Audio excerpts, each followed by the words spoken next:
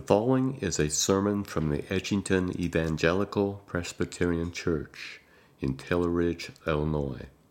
As we turn now to the Scriptures, I'd like to invite you to turn in the New Testament to the book of Romans, in the New Testament, Romans 3. It's on page 940.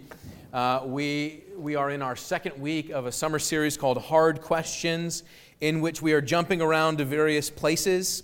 This morning we find ourselves in the book of Romans as we ask the question, can someone be good without God?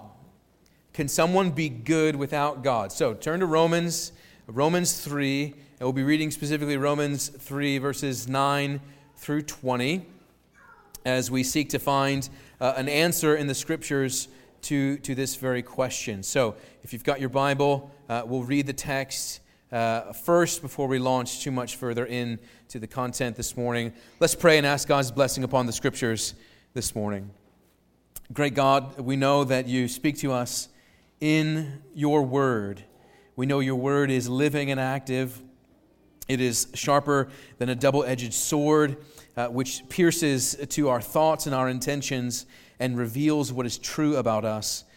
We know, Lord, your word is also that measuring rod by which you measure all truth, because you are the God of truth, for you are the creator of it. So, Father, as we turn now to the Scriptures, we pray that your Holy Spirit might give us the illumination of mind and heart to both believe and receive with faith that which you speak to us.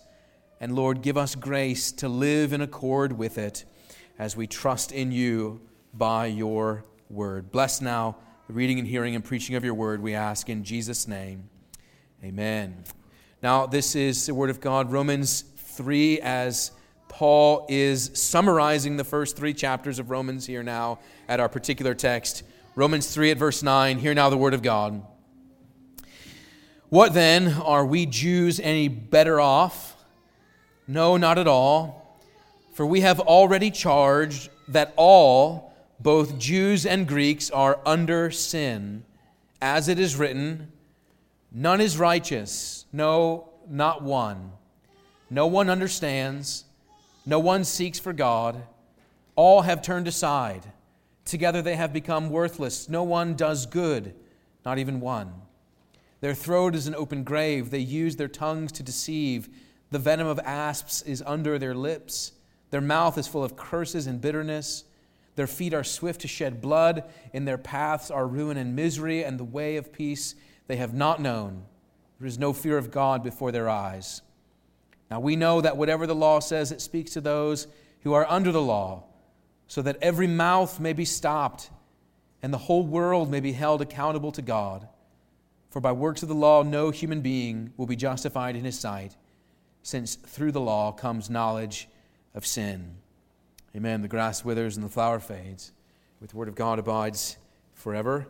Keep your Bible open there, and we'll be coming back to that Romans text, but we come to this text this morning by way of the question, can someone be good without God? And let me say here at the beginning that I really want to encourage you that as we ask that question and you put yourself in the position of the questioner, that this should not be a hypothetical someone, but the someone that you're asking, can this person be good without God, is perhaps your friend, your neighbor, your coworker, a family member who is a genuinely wonderful person in every respect.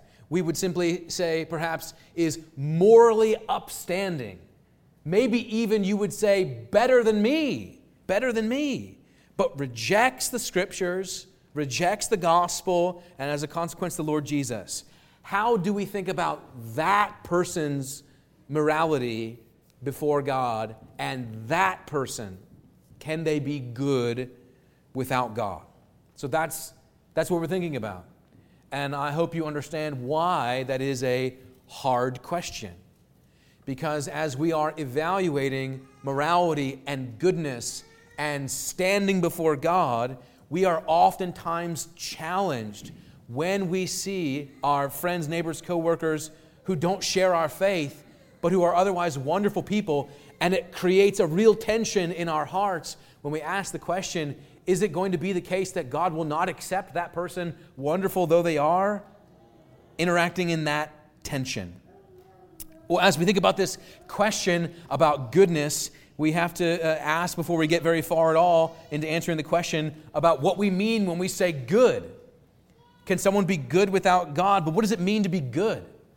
You and I, we would use this term, and our culture uses the term in a very broad sense. What does good mean?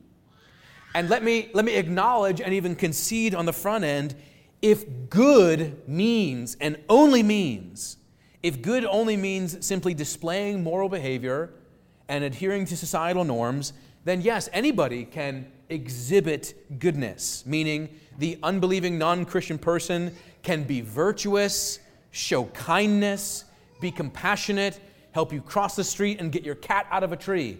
It doesn't take Christian faith to do those things externally. But as we dive deeper in the evaluation of what this whole goodness means, we should acknowledge that if there is such a thing called good, then it stands to reason that there is such a thing then called bad, and that there is a relationship and a definition between the good and the bad. And the question comes, who gets to say what's good or not? Who gets to say what's bad or not? And largely, history and societies have found at least 3 different ways of explaining this issue. Who gets to say what's good? And who gets to say what's good or not, or what this means? How do we make sense of what it means when we say good? Like I said, 3 options. And your first option is, I think the most obvious one, is what we understand to be theism. Christian theism, the belief in God. Theism means that goodness and morality is grounded in the nature and the character of God, who is good himself and who reveals by his own divine standards what is good and what is bad, what is righteous and what is unrighteous, what is upright and what is immoral. So I'm going to use the same illustration for each one of these 3 options. On the island of theistic morality, I don't know what ocean the island of theistic morality is in. Let's call it the Indian Ocean. In the middle of the Indian Ocean is the island of theistic morality. And on the island of theistic morality, it is taken as divine law that it is right not to steal because God says so. And so those who do not steal obey God's divine law, and those who do steal violate the divine standard of theism. That's one option. There is also the option of how you explain what is good or not by secularism. In secularism, morality is a human construct that arises from social or cultural or evolutionary factors.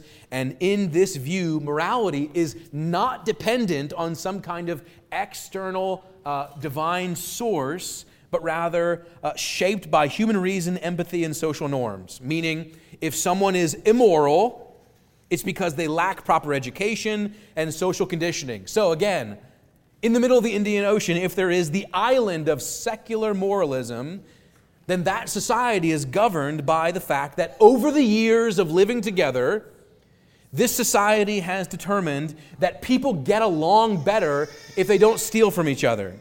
People get along better if they don't steal from each other, and so it becomes social norm and social convention not to do it, because when people steal, it's disruptive, it's bad for the society, so they don't do it, but the norm of what is good or not is totally culturally conditioned by society itself. That's secularism. The world and the culture and the people get to say. So theism, God says; secularism, the culture says, determinative of time and history; and the third option is, maybe you can guess, relativism. Theism, secularism, and relativism. Relativism is totally subjective and varies across individuals, cultures, and historic periods. In relativism, there is no such thing as absolute good and absolute bad. It's totally subjective. It's totally relativistic. So, in the middle of the Indian Ocean, on the island of relativistic morality, it's good, even virtuous, to steal your friend's wallet because you want to. And it doesn't matter that they think it's bad. It's good for you to steal their wallet, so it's fine. And they say, well, that offends me and my property. And the response is, it doesn't matter. Because it doesn't matter. Because it's all relative. Chaos ensues because there is no qualitative moral difference between the thief and the person who does not steal, because it's all relative and doesn't matter anyway. Now, consequently, because for many people softball is on their mind, you can't play softball on the island of moral relativism. You know why? Because umpires exist in the game. When there comes a play at home base, the runner is either safe or they're out. I don't know if they do reviews in even professional softball or not, but even if there is a review, at the end of the day, the runner is either out or the runner is safe. It's not relative. It can't be relative. Relativism doesn't make any sense whatsoever, because when the runner says, to me, I'm safe, and the catcher says, to me, you're out, well, guess what? It doesn't matter, because the umpire is going to make the call anyway, right? Relativism doesn't make any sense. So where does goodness come from? And who gets to say? Theism says, God says, there is objectivity to the standard of morality. Secularism says it's whatever one culture determines over another culture from various time, places in history. And relativism says it doesn't matter anyway, give me your wallet. So, when we're talking about the very notion of being good and where this comes from, the question of even asking about goodness is borrowing from the theistic or Christian worldview, since there is a recognition of objective right and objective wrong. You can't even ask the question without acknowledging that there is a reality of good and bad. And so it's fascinating sometimes that perhaps as people ask us these very questions, that there are presuppositions that lie behind the questions that have stacked the deck with the admission that there is such a thing as good in the first place. Who gets to say? Well, it's not helpful if it's secularism, because social and cultural norms will change. There will come a time and a place when society will look back on their own past with such harsh criticism, just like we are living in right now. Look to the past with each successive era, that they are exceptionally more enlightened than their forefathers who lived in the dark. And relativism says it doesn't matter anyway. So again, clearing the ground here, the very notion of someone insisting that there is such a thing as good in the first place is an inherent acceptance of theistic morality that says there is good, there is bad, and it is a reality. The very notion of someone insisting that they can be good while rejecting God is actually borrowed from God himself. And so the question is inconsistent on the front end if it is asked by the non-Christian. As you might say, well, that was kind of a strange introduction to all these things. Theism, secularism, relativism. But as we actually get to the text of Romans, what is Paul saying? I hope it's actually quite clear to us exactly how he would answer the question, but we have to be clear about what question we're even asking in the first place. What does it mean to be good? To be upright, moral? Again, all those things borrow from God himself. And what Paul is saying in the book of Romans, specifically here at Romans 3 verse 9, is Romans 3 verse 9 is actually a summary statement of the entire book of Romans thus far. So chapter 1 verse 18 through chapter 3 verse 8 is summarized in the one verse, chapter 3 verse 9, when Paul says, we have already charged that all, both Jews and Greeks, are under sin. Under sin. Where chapter 1 emphasizes the universal human problem of sin and the consequences of suppressing the knowledge of God, Paul argues in Romans chapter 1 that there is actually no such thing as an unbeliever. Because everybody knows that God exists. The unbeliever is the one that is suppressing the knowledge of God. They know that it's true, but they actively suppress it. The illustration I always give, I'll give it every single time. It's like trying to submerge an inflated beach ball. You can work at it all you want, but it's always going to pop back up. It's always going to come up because you know that it's true. There is no such thing actually as an atheist because they know that God exists. They're just choosing to actively repress the knowledge that they have by way of their created order. We know that there is a God, but the problem is that we would prefer to be him, because if we acknowledge that there is a God, then we have to acknowledge then we're not him, and we must be subject to him, and naturally we don't want to be, so we repress. chapter 1 says. And then chapter 2 is arguing in the book of Romans that this is true regardless of culture. It's true regardless of heritage. Paul is saying it doesn't matter if you're a Jew, it doesn't matter if you're a Greek. And to that world, Jew, Greek, and barbarian is the whole encompass of all of society. There aren't people that don't fit in those categories. And so for Paul to say that both Jew and Greek is to say everybody. Doesn't matter if you're from Asia or North America. It doesn't matter if you come from a Pacific island or a random island in the Indian Ocean that I just made up. Everybody. Everybody knows this, regardless of their background. It's still true. So then, Paul says, we have already charged this, and he emphasizes there in verse 10, as it is written. He's going to quote now extensively from Psalm 5, Psalm 10, Psalm 14, Psalm 36, Isaiah 59. You see all these footnotes in the ESV text. Paul is just absolutely heaping Old Testament text down to say, we know that this is true. That our sinful condition means that there is, in the words of verse 10, none. No, he says, not even one who is righteous. You could almost imagine if you were sitting down with the Apostle Paul who's writing this under divine inspiration, and you say, but Paul, wait, I do know this guy, he's super. I mean, he's the nicest guy. And Paul says, not him either. Yeah, but what about my cousin? My cousin has, fill in this resume of morality that they might possess. And Paul says, no, not her either. When he says, no, not one. There is no one. No one understands. No one seeks for God. All have turned aside. He is saying there in verse 10, the universality of the sinful condition of all humanity, regardless of cultural background or place in which they live. The sinful condition, no one is righteous. They demonstrate it there with their sinful speech in verses 13 and 14. Notice how he moves from the throat to the tongue to the lips. Verse 13, their throat is an open grave. The venom is under their lips, and their mouth is full of curses and bitterness. They display it with what they say. And then in verses 15, 16, 17, they display it with what they do, their sinful action. Their feet are swift to shed blood, their paths of ruin and misery, and they don't know peace.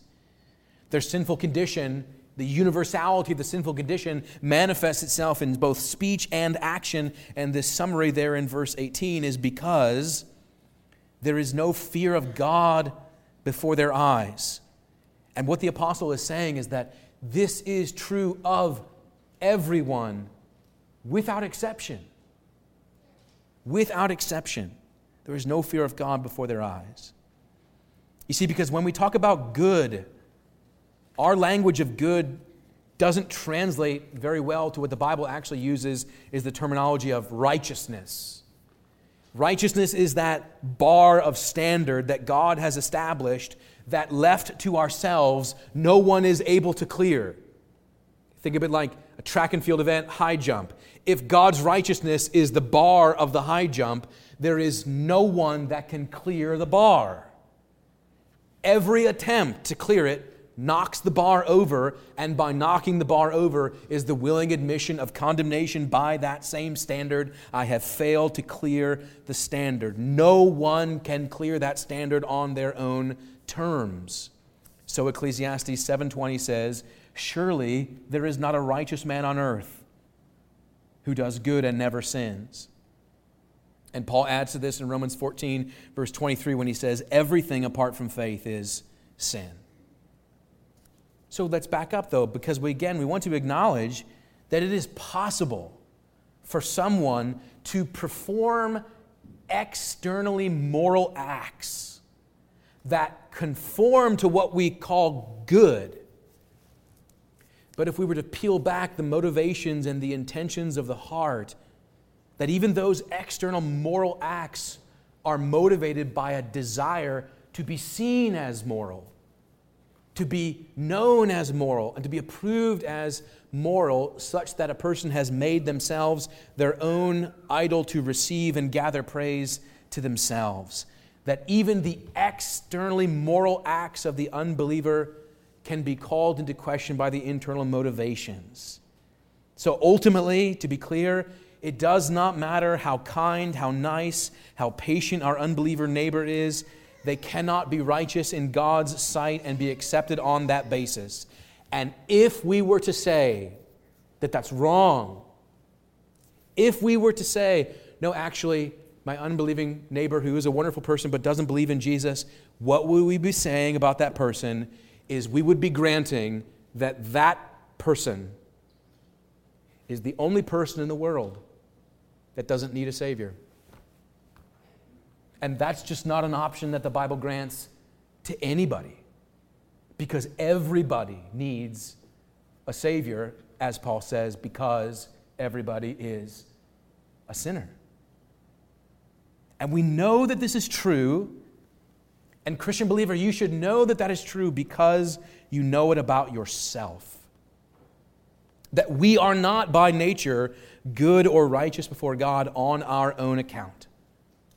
Do you remember when Jesus says this, his first response to the rich young ruler in Luke 18, the rich young ruler comes to him and says, "Good teacher, what must I do to inherit eternal life?" And before Jesus even starts to answer the question, he says, "Why do you call me good?" No one is good except God alone. Now, of course, Jesus is God. He's serving as an illustration in this sense to teach this person that no one is good in and of themselves. So what does this mean? Now, you've got options. When you are confronted with what the Bible says about a particular topic, especially when it's on a sensitive topic to which we have significant emotional investment, you have the option to say, well, either I will embrace that the Bible says that, or I will say, to heck with the Bible and what it says about that. I don't want to believe that. But let me encourage you, if what the Bible says is true about morality and where it comes from, and the fact of the matter is that regardless of external acts, no one can be good within themselves before God, it means that the fundamental thing that you should have for your unbelieving friend, neighbor, coworker, and family member is compassion and love, evangelistic concern, that they would come to know the truth that you have found in Jesus Christ, that the goal of life is not to come to the end of it and amass a sufficient enough record that God would say and check your list and say, looks like you passed my bar, because you know it doesn't work that way. So that for those who think that it is possible, that they would come to know what the gospel really says, that who think that their goodness is what gets them into heaven. The gospel doesn't work that way, and we know it. Listen to what Cornelius Van Til says about this. He's a 20th century Christian apologist, a Dutch Reformed teacher. He says this. He says, suppose we think of a man who is made entirely of water. And that man made entirely of water exists at the bottom of a bottomless ocean of water. So the man made of water lives at the bottom of an infinite abyss of water, and desiring to get out of the water, he constructs a ladder made of water and tries to climb out. So hopeless and senseless a picture is that, Cornelius Van Til says, that is like the one who wants to be climbing to God to be accepted and approved by Him on their own terms. Being made of water, living at the bottom of the ocean and climbing a ladder made of water, it just doesn't make any sense. And so the Bible says it doesn't make any sense to locate goodness and standing before God within ourselves. You know, this is why the gospel is true. Because morality, goodness, and righteousness only makes sense when we look outside of ourselves. We define goodness by looking outside of ourselves to God's divine standards, who is good Himself and who determines what goodness is. And we also know that by looking at that divine standard, we come to the conclusion that left to ourselves, we will not clear the bar.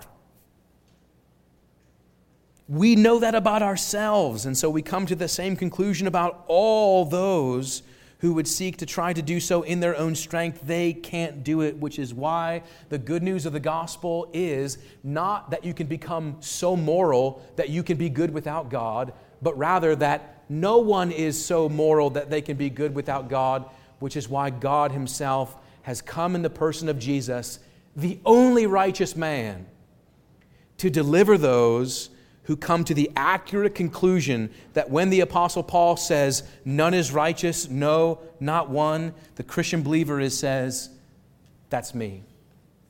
Left to myself, I am not righteous. Left to myself, I am not good.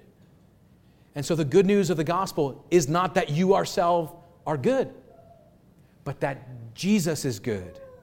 And that by His grace and mercy, He redeems those who acknowledge their unrighteousness and are cleansed and given strength to live upright lives, not to be seen as good within themselves, but to give praise to the one who has forgiven their sins, who locate the source of their hope and peace and righteousness outside of themselves.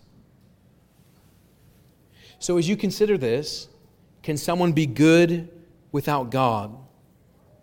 I would encourage you not to give your loved one a pass that the Bible doesn't give you, but rather to be filled with love and compassion so that those who do not know Jesus would come to hear the good news, not just that they are sinners, but that there is a Savior for sinners. If the gospel is just you're a sinner, then that's bad news.